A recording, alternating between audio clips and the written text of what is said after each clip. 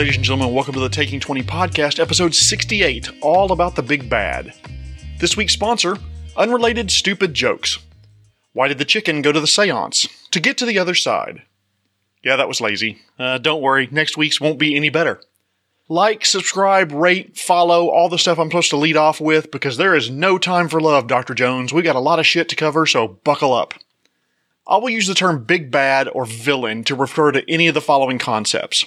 The baddie, the antagonist, the big bad evil guy, etc. There are fine line differences between antagonists and villains, but I'm not going to get wrapped around the axle in this episode.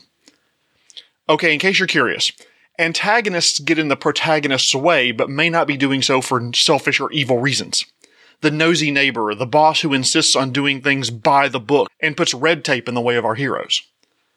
You fired your gun 37 times in that firefight with the BlackRock gang. One of the shots ruptured an oil tanker. Hundreds of volunteers are at the docks trying to clean oil off the seagulls. Turn in your badge and gun. That's an antagonist, not a villain.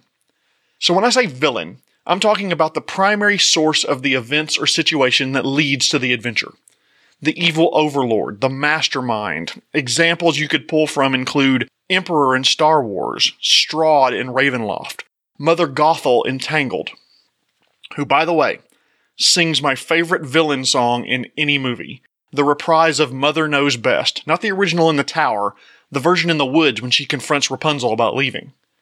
Now, I don't normally enjoy musicals, which is what Disney movies basically are, but that song was freaking amazing. Obviously, I can't play it here or I'd get a copyright strike, but screw the whole Let It Go from Frozen. Mother Knows Best is where it's at. Fucking chills when she sings that song. And maybe just a touch of an erection. But back to villains. Ultron, Thanos, and there's more examples of villains than we can possibly name. By the way, throughout this episode, I'll be talking about Thanos quite a bit, so if you haven't seen the MCU all the way through Endgame, and you don't want spoilers, thanks for listening. You may want to turn the episode off, because a lot of spoilers are coming. By the way, I did get an email suggesting that a term that I've used a lot is a little bit sexist. Quote, the big bad evil guy. Your primary villain doesn't need to be male. It can be female or even neither. Big bad evil guy, I will admit, is an archaic term that got seared into my brain by years of role-playing games. I do apologize if anyone was offended by the term. That certainly wasn't my intention. So to avoid assigning gender in this episode, I'll use terms like villain or big bad. So let's talk about villains and the differences between writing RPG villains versus book and movie villains. A lot of times an author of a book or movie will decide on a villain before they ever put pen to paper, before they ever start writing the story. They can use the villain as the basis for the theme and arc of the book or movie. RPG villains, though, aren't needed from the very beginning. I've started entire campaigns and not even known the name of the villain until 1/3 of the way through the campaign. I started with some low-level adventures that weren't related at first except for by maybe a term or a phrase. And then after I saw how the PCs were reacting to the different types of events, the big bad started taking shape from there. So what makes a good villain? Villains are usually Type A alpha dogs. Type A personalities are the ones that are used to being in charge. Outgoing, ambitious, organized, status conscious, impatient, anxious, proactive, concerned with time management. Type A personalities are often high-achieving workaholics. There's nothing wrong with running your big bad as one of those, but I've talked many times in podcast episodes about playing against type. The muscle wizard, the nerdy barbarian, that type of thing. So consider playing your villain as a soft-spoken, achievement-oriented personality type rather than an overlord built on world domination. Play them as kind or convivial even until you fail to deliver what you promised or disappoint him in a certain way. Then he shows his evil side. There are so many great personalities for a villain. The devil, the reborn former outcast, the fanatic, the oppressor. I use Marvel Cinematic Universe as examples a lot in this podcast, probably because I've seen every MCU movie multiple times and a vast majority of the Netflix series that are now on Disney+. If you've seen any of the MCU movies, think about Thanos as a big bad. Yes, he could be cruel, torturing Nebula, murdering half the population of planets before he could ever execute the snap. But he could also be kind, shielding young Gamora from the executions of some of her people, adopting certain young ones that he takes a shine to, taking them and raising them as his own. He was almost kind and respectful of Tony Stark after their one-on-one battle on Titan. Thanos is a being with a singular conviction. Left on its own, life on all planets will end the way it did on his. His planet wouldn't listen to his radical solution, a random lottery to cut their population in half. So in his mind, he saves other planets by reducing their population to a level that can be sustained on the planet.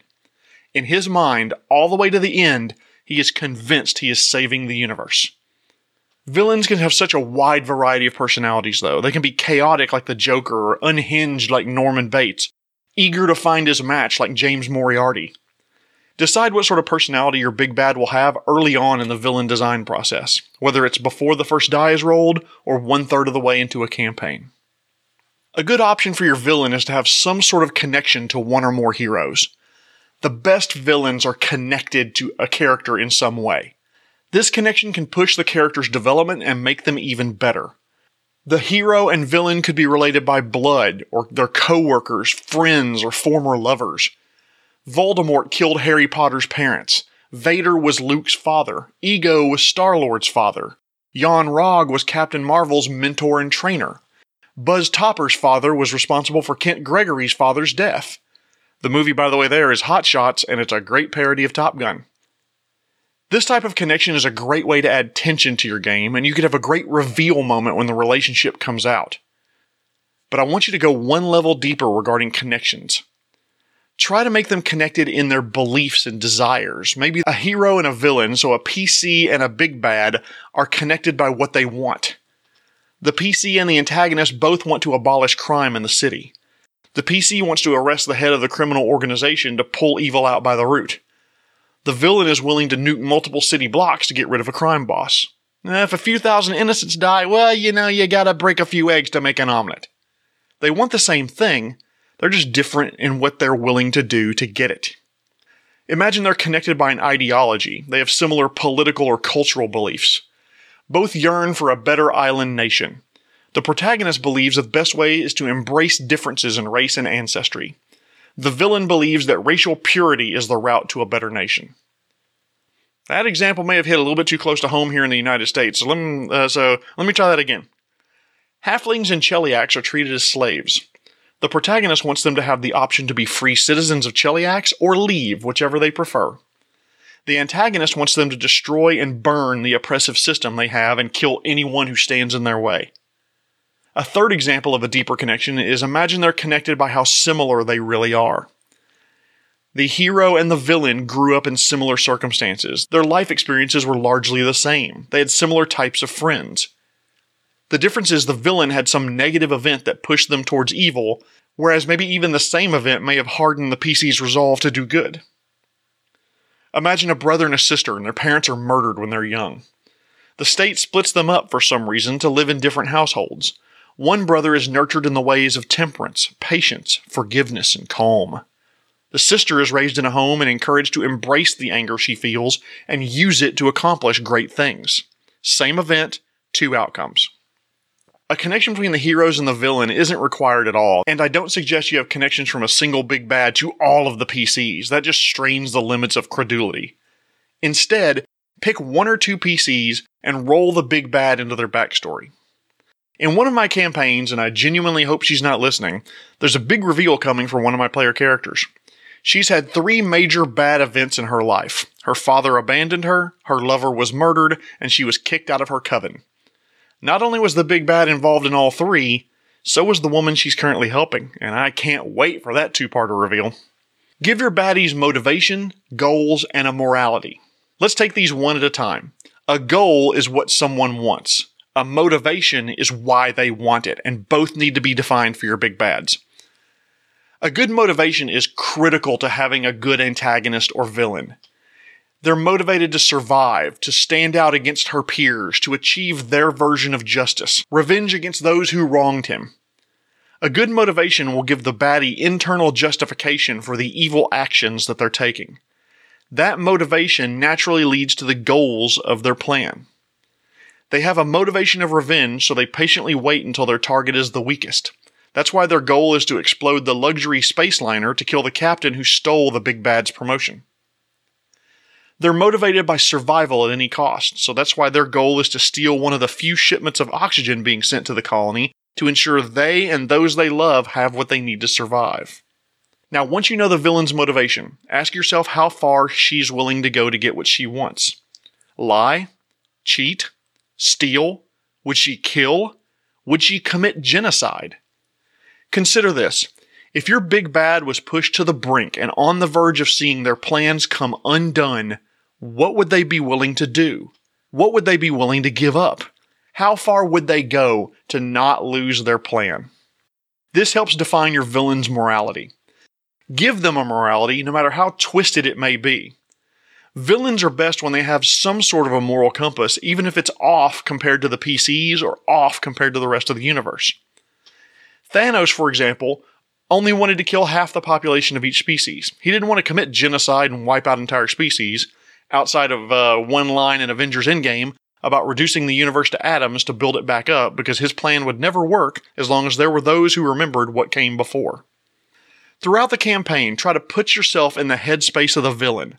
Consider their moral compass, motivation, and goals to determine what he or she would do next. Next tip. Villains need a backstory just as much as PCs do.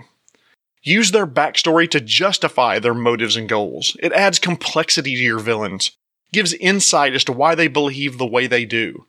The old "there but for the grace of God go I," or "if I were there, I could have made those exact same decisions." Humanize your villain. Show why they became corrupted. Evil for evil's sake is fine.